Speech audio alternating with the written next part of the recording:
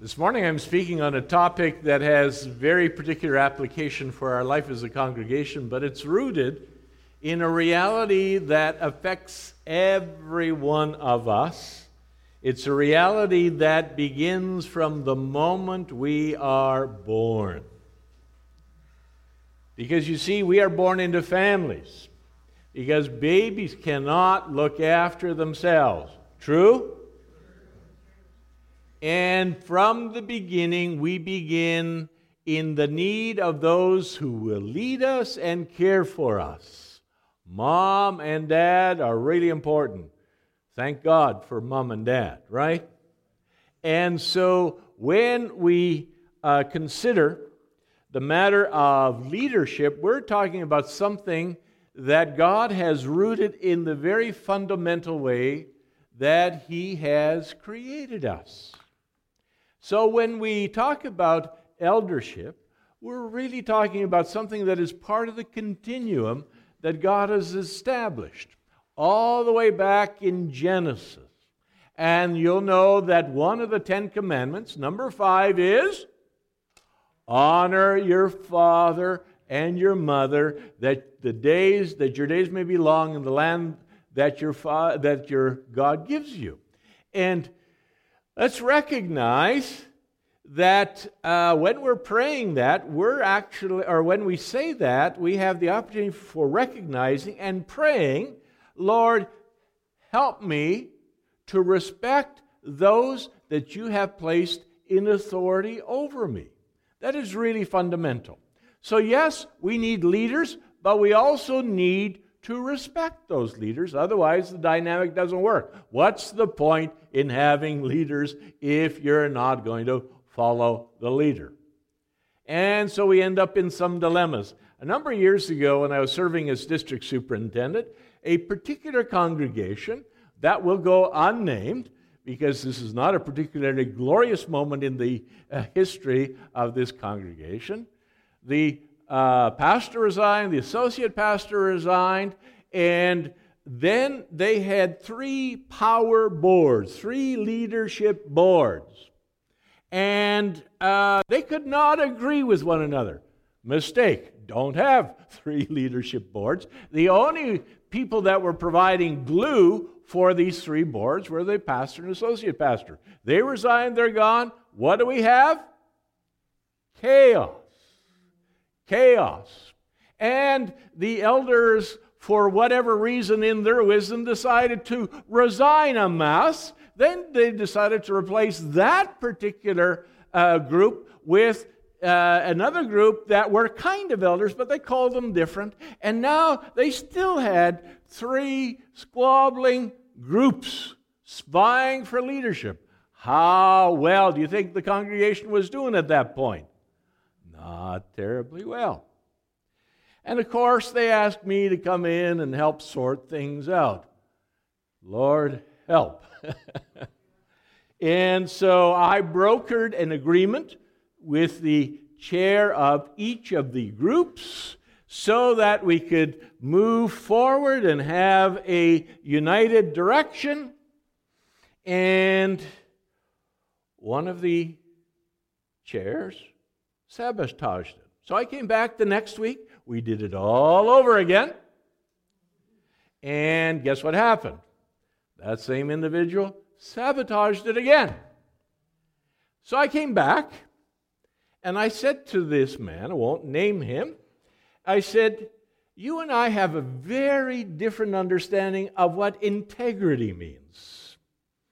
Because you see, when you say yes, it is supposed to mean yes.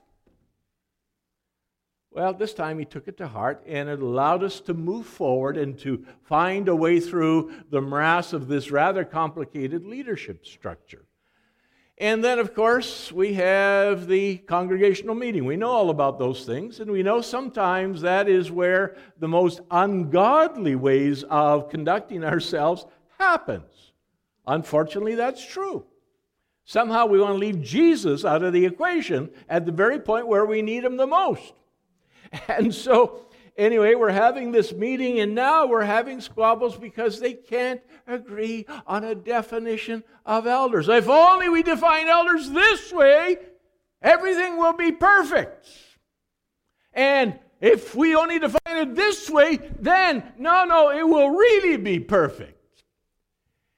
And what I pointed out to them is, to some extent, the name doesn't matter. What is important is that you have a godly group of individuals who are recognized as leaders that will lead the congregation. So we're going to talk about elders today because, as you know, for some time we have been looking to increase the number of elders in this congregation. And so we are looking at 1 Timothy chapter 3.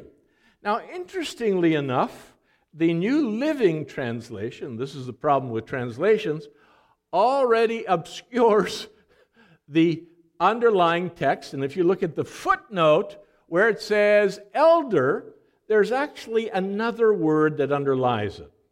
And so you'll see on the screen, there is a somewhat different translation of this first verse in 1 Timothy. Here is a trustworthy saying. In other words, Paul is saying, this is really important. If anyone sets his heart on being you see the word? Overseer, he desires a noble task. Now, if anybody's reading the King James, the Authorized Version, what does it say?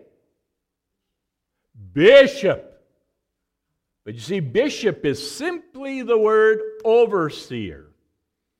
And in fact, if you know what your epidermis is, what's your epidermis?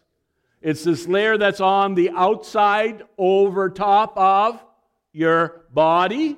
Epi, scope. Can you see it? Scope. What's scope got to do with? With seeing. Overseer. Look at that.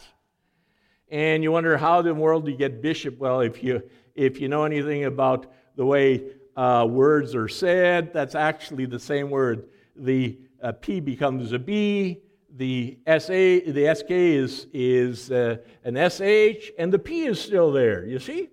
That's actually the same word. You can't see it? No? You believe me. Well, that's good, but it's actually the same word. It's interesting how these letters kind of migrate. And so you might say, well, is this passage really about elders? And this is thankfully where Titus, without having to over-translate or translate away, actually makes it really very obvious.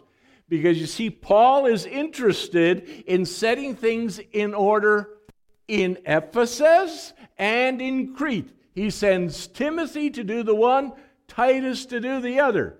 Here's the instruction he gives to Titus. The reason I left you in Crete was that you might straighten out what was left unfinished and appoint elders. Now, we also do crazy things in English, so we bring the Greek word over in English as presbyter. Same word. And in every town as I directed you, and then he goes on to say an elder must be, and then in verse 7 he says an overseer. Oh, look at that. He's using both. Hence why the New Living Translation over-translates in 1 Timothy and wipes out the underlying overseer. The important thing is to recognize that here the Apostle Paul is talking about the top layer of leadership that God has appointed for a congregation. There is one more word. We've seen the word overseer, we've seen the word elder. The other one is shepherd or pastor. Because pastor is just the word elder. Again, English is wonderful because we multiply terms for the same thing. An overseer, the word focuses on oversight. Elder, of course, is about supposedly being older, hence more mature, hence wiser. Doesn't always work that way, but it is that intent. And so, do we know the word alderman? Alder is actually elder. Same thing. We just do weird things with letters and words. So, elder, shepherd, overseer. The emphasis in shepherd, of course, is on the kind of metaphor that we have of the shepherd caring for the sheep. And so the Lord Jesus in John chapter 1 says to Peter, "Feed my sheep. Look after my sheep." There's one more term in the New Testament, hegemon, that is not used in a technical way. And then there is the deacon. Did you see that deacon actually survived in the translation, the New Living Translation? The underlying sense simply means a servant. But you'll see in Philippians chapter 1 that Paul is writing to the congregation and to the overseers, that is the pastors/elders, and the deacons. Chapter 3 of 1 Timothy, as we saw, deacons likewise. In other words, there is a quality of character and Christ-likeness that is fundamental to whatever place of leadership that we're talking about. The roots of it, of course, are in Acts chapter 6, and we'll come back to that in a minute. Now, what do we do here in Huron Chapel to make sure that we keep everybody thoroughly confused? What we do is we call pastor, pastor, but as you can see, pastor and elder is actually interchangeable. All right, so your pastor is an elder, right? And then we reserve the term elder for, as it were, the lay elders, the governing elders. Now, there is some justification for this distinction between those who are the preaching elders and the lay elders in 1 Timothy 5:17. The elders who direct the affairs of the church well are worthy of double honor, especially those whose work is what? Preaching and teaching. Now, you know that if you've been elsewhere in Christendom, that there are different ways of formulating this. So, for example, some groups, they reserve the term elder only for pastors, and then those who are the board are called deacons. I don't know quite the history of this congregation on this side, but it does get a little confusing. So what we want to do is kind of cut to the chase and say where we are now at Huron Chapel is that we are in effect having a two-tiered eldership in which we have governing elders that we elect as the board of elders, and one or more teaching elders, that is the pastors. That's where we are, so let's make it work, all right? And in order to make this work, we do what is always important. If you're having trouble as a baseball player with your hitting, what do? You go back to basics, right? So where are the basics? Well, they are in the Word of God. So we look at what it is to be an elder in the Word of God, and we follow that. So it isn't up for grabs as to who becomes an elder. It is, in fact, laid out for us the kind of qualities that are important. But essentially, it's people of character, deep faith, good reputation, who manage life well. That's the reality. For deacons, much the same. Key difference is found in verse 2 of 1 Timothy 3. Apt to teach, able to teach. Now, if you have ruling elders or governing elders, you've kind of flattened out the difference between deacon and elder. But deacons are not intended to govern as such, but rather called to assist. So let's look at the qualities that were read for us by Elder Gary this morning. Above reproach, the husband of one wife, temperate, self-controlled, respectable, hospitable, able to teach, not given to drunkenness, not violent, but gentle, not quarrelsome, not a lover of money, manage his own family well, children obey and respect, and not a recent convert. There you are. There's your list, right? So when we are looking to discern who ought to be an elder, this is pretty good guidance. There's a like list in Titus. It's about the same length, not exactly the same wording, but you'll see it's much the same thing. It really summarizes itself in a very clear way. character, solid, anchored faith, respect it. Now, let's also appreciate that if we take a checklist approach, it won't necessarily get us where we want. When we do checklist approach, we might have somebody that you can have everybody check off the list, but it doesn't get to the heart of the matter. And so we need to go back to where we see the leadership being selected in the very first church in Jerusalem. So in Acts chapter 6, the apostles were having some problems with success. So because of their success, they had a lot of widows. And you appreciate that the welfare system was not quite what it is in Ontario. We may complain about it here one way or another, but let me tell you, if you didn't look after your own people, they would be in trouble, and widows were particularly vulnerable. And you'll see that the apostles say to the congregation, "Brothers, choose 7 men from among you who are known to be" what? "Full of the Spirit and wisdom." We will turn this responsibility. This is about the selection of deacons, those who will serve at the widows. We will turn this responsibility over to them and give our attention to prayer and ministry of the Word. Now, sometimes we do weird things with what it means to be full of the Spirit.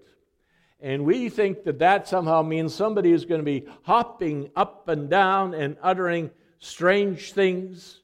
But let's understand that Luke uses this phrase. Paul uses it exactly once in Ephesians 5. But full of or filled with is really about being characterized by the control of.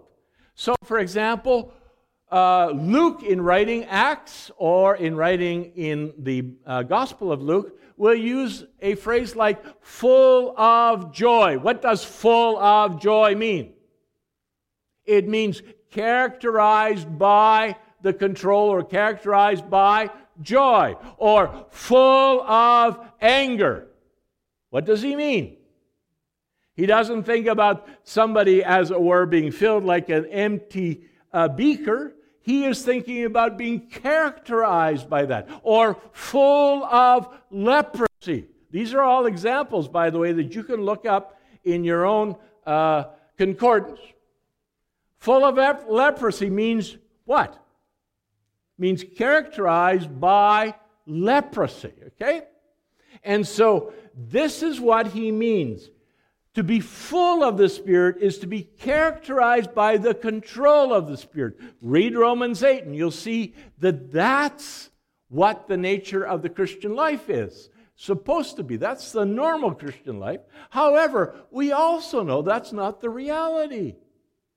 And so what you want to do is you want to be selecting those who will lead, who will direct the affairs of the congregation, who are in fact characterized by the control of the Spirit of God.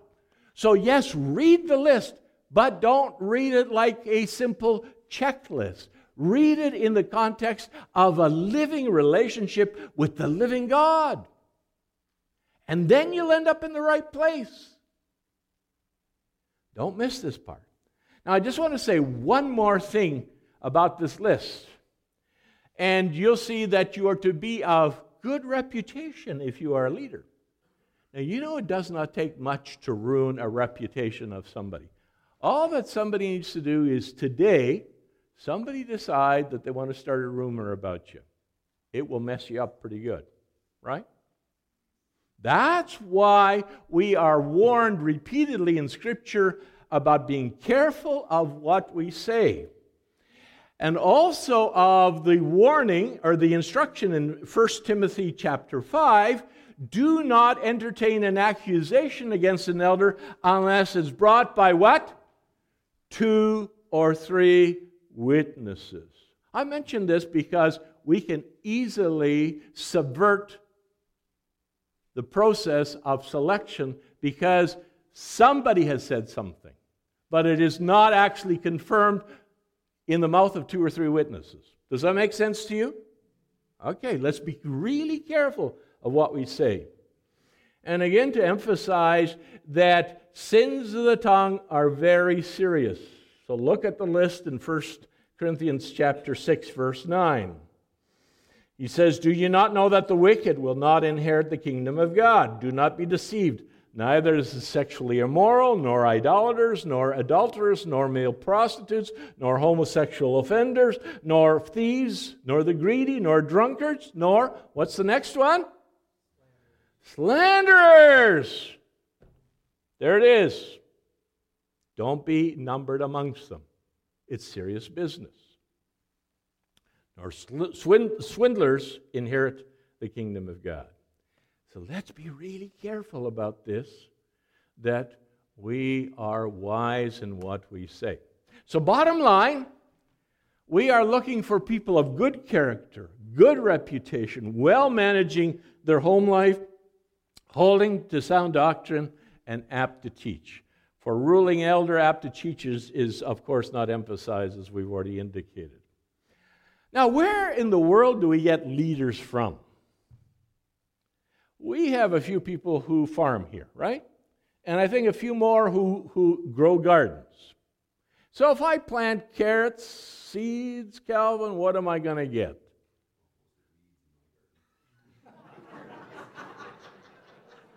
Calvin's no help. He plants carrots, he gets weeds. All right. That's not the that's not the law of the harvest. Come on, help me out. Oh, okay, carrots. All right. Okay, the fruit of an apple is what? More apples. And you say, duh, that makes sense. This is stupid for you to even say it. Well, listen, we do crazy things when it comes to the whole area of discipleship and of leadership. You see, the fruit of a disciple is not a deeper Christian life or walk. The fruit of a disciple is another disciple. Okay? Now, let's understand that when we are raising our kids in the nurture and admonition of the Lord, we are discipling. Okay? That's really important. That there's some transferability back and forth that ought to help us to understand what we're doing. But let's also recognize that the fruit of a leader is what? Another leader. And actually, this is where we have broken down significantly. Our sister church denomination in Brazil raises all of their pastoral leadership out of the congregation because they have embraced this seriously. Where do we get our leaders? Well, we really don't know. We kind of beg and borrow and steal from elsewhere. We send out resumes and so on. It's important to do that, yes. But wouldn't it be wonderful if we actually embraced intentional leadership development? Now, I'm not going to be here long term, but this is really an important thing for you to contemplate and to maybe intentionalize. Intentional leadership development. Because this will create a harvest like you cannot imagine out of Huron Chapel. It's not that it's not happening, it is happening. But if we intentionalize it, it is so beautiful, so powerful. And that is how the church is growing so strongly in other countries, where they don't have Bible colleges and seminaries, where they don't just simply take from another denomination, where they have to raise up leaders from the harvest. So I include that here as a bit of a side note, but it's really important along the way. So let's go to the selecting of elders here. Let's recognize that the apostle says that this is a noble task. This is worthy of doing. This is a trustworthy saying. It is important that we see elders selected. The elders really ought to be selecting the new candidate because it is spiritually discerned with prayer and consideration of Scripture. And of course, the people need to consent, and we do this by voting on them. In Acts chapter 1, we see the principle of the replacement of Judas Iscariot, where they bring two good candidates up to replace that apostle. And then the people decide by casting lots, by voting, in effect. Here is a trustworthy saying: if anyone sets his heart on being an overseer, he desires a noble task. Every place where a new congregation was established, we read in Acts chapter 14, Paul and Barnabas appointed what? Elders for them in each church, and with prayer and fasting committed them to the Lord in whom they had put their trust. This is a serious and important task. Titus was left in Crete in order that they might finish the work and appoint elders in every town. Elders, leaders, are needed for the health and stability of a community of Christ. That's the reality. You want to be a healthy community? You need your elders. You need your leaders. That's part of it. Now, if you are asked to serve, you're being asked to engage in a noble task. And there are some valid reasons for declining. Now, you may be aware personally of a knockout factor that simply disqualifies you, and you need to disclose this to the head elder or pastor and say, listen, there is a good reason why I really should not serve. And be, of course, open to counsel in that as well. Second is a reason for being elected as an elder is because you either have a personal or a factional agenda. You have an axe to grind. Friend, you should not be letting your name stand. Because it is not about simply advancing your agenda. It is about serving the people. It is about directing the affairs of God's congregation, you see? And of course, the Spirit of God may be directing you in a very different way. Or it may be simply that you have too much to do, okay? But it may be that you need to choose, but make this a matter of spiritual discernment for yourself. Now, there are invalid reasons for declining. Being afraid or intimidated, or I don't want the hassle. Well, who wants the hassle, right? But on the other hand, it is a noble task. It needs to be done. And so, don't be afraid or intimidated. Don't say, well, I'm not perfect and I don't feel worthy. Who is? And don't say, not everybody likes me, not everybody will vote for me. Well, guess what? Even Jesus did not get 100%. But you see, these are the kinds of reasonings that are actually behind some of the decisions we make. True? Yeah. And I was thinking about Moses too. Poor guy. I think he would have said, I opt out. Is this a 3-year term, Lord? But he didn't have a choice. So anyway, this is important for the life of Huron Chapel.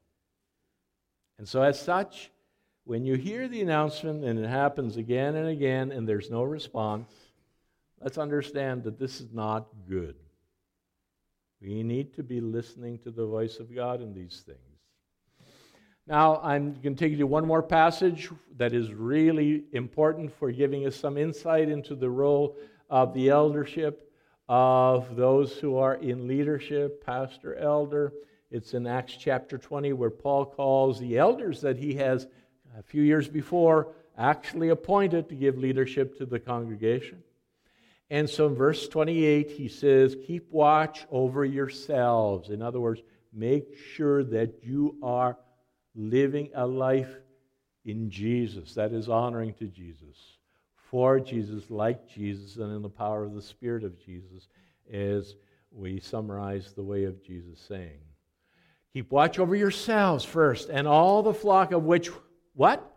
The Holy Spirit has made you overseers, be shepherds of the church of God, which he bought with his own blood. It is a noble task. It is worthy of being done, and being done well. Every society, every community has elders. We need elders here at Huron Chapel. One more passage that is really helpful, and this is Peter's word. The elder, presbyter among you, to the elders, presbyters among you, I appeal as a fellow elder. Be shepherds, pastors of God's flock that is under your care, serving as overseers, bishops, not because you must, but because you are willing, as what? God wants you to be. Not greedy for money, but eager to, what's the word? Serve. Not lording it over those entrusted to you, but being examples to the flock. And when the chief shepherd appears, you will receive the crown of glory that will never fade away. This is a noble task. It is worthy of doing. It is worthy of doing well. Serving Jesus, serving others. Amen? Amen. Now, one last little reference here. We're almost done. If the elders approach you, don't refuse immediately. If Jesus is calling you, will you really refuse? Think about that. Consider prayerfully and carefully for the love of Jesus. Seek the counsel of others. Seek the counsel of the elders, of your spouse, of godly friends, but take it seriously. And here's a final scripture which includes this matter of eldership, but really has to do with our life together. And so Peter says, above all, what's the next word? Love each other deeply, because love covers over a multitude of sins. Man, John up here is a beautiful guy, but I bet you I could find some reason to gripe about him.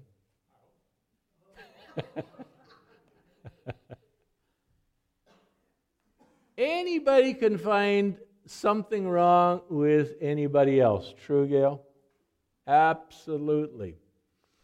But in Jesus, we know that our way of looking at people has to be fundamentally different. Instead of being fundamentally skewed towards the negative, it needs to be skewed towards the positive. Love each other deeply, because love does cover over a multitude of sins. I've been married since 1974. How long's that? Long time. And I can tell you that my list of gripes and grievances about my wife, if I were going to focus on that, would be awfully long. Okay? Now, she's not here to defend herself, but she would stand up and say, yes, and my list of grievances about my husband would also be long. But you know what makes it work? Love covers over a multitude of sins. It is true in our marriages, in our families, and in our life together as Huron Chapel. Offer hospitality to one another without, what's the word? Grumbling. Each one should use whatever gift he or she has refused to do what? Serve others, faithfully administering God's grace in its various forms. If anyone speaks, so here is something which I think has quite clear application to the pastoral role. If anyone speaks, he should do it as one speaking what? The very words of God. If anyone serves, specific application towards the deacons, but it still makes sense for us all. If anyone serves, he should do it with the strength that God provides. Does God provide strength? Yes. So that in all things God may be praised through Jesus Christ. To him be the glory and the power forever and ever. Can you say amen to that? Are you committed to that? Yeah. So let's be praying. Let's be open. Let's practice spiritual discernment, and let's see the complement of our eldership grow and increase, because it is a noble task. It is our privilege, our calling, for the love of Jesus, to serve Jesus, serving others together. By the way, this is the simple mission statement that the elders have landed upon and will use over the next 6 months as a trial to see how it fits. Can you say it? Serving Jesus, serving others together. Can you say it? Serving Jesus, serving others together. Louder. Serving Jesus, serving others together. So when somebody asks, what's Huron Chapel about? You can say, serving Jesus, serving others together. And when you are wondering what we're doing here, what can you say? We are serving Jesus, serving others together. It just might work for us. God bless you. Let's pray. Thank you, O Lord, for loving us. Thank you for giving us the privilege of serving you. Now, Lord, you know that we've been speaking about something that has immediate and very practical application to our life together. And what we would ask, O Lord, is that you would grant each of us the spiritual discernment to know what you are saying and what you are doing. And there are some, O Lord, who should consider the noble task. And Lord, we pray that as the elders ask, that it will be carefully and prayerfully considered. And that, Lord, you will be pleased to grant, first of all, the blessing of new elders, but also the blessing of knowing that our house is in order before you. And Lord, teach us, O Lord, to respect those whom you have placed in authority over us. Beginning, of course, with our parents. Honor your father and your mother. But Lord, in every place. And thank you for those who have accepted the responsibility of leadership. And we bless them. And we want to make sure, O Lord, that we support them and pray for them.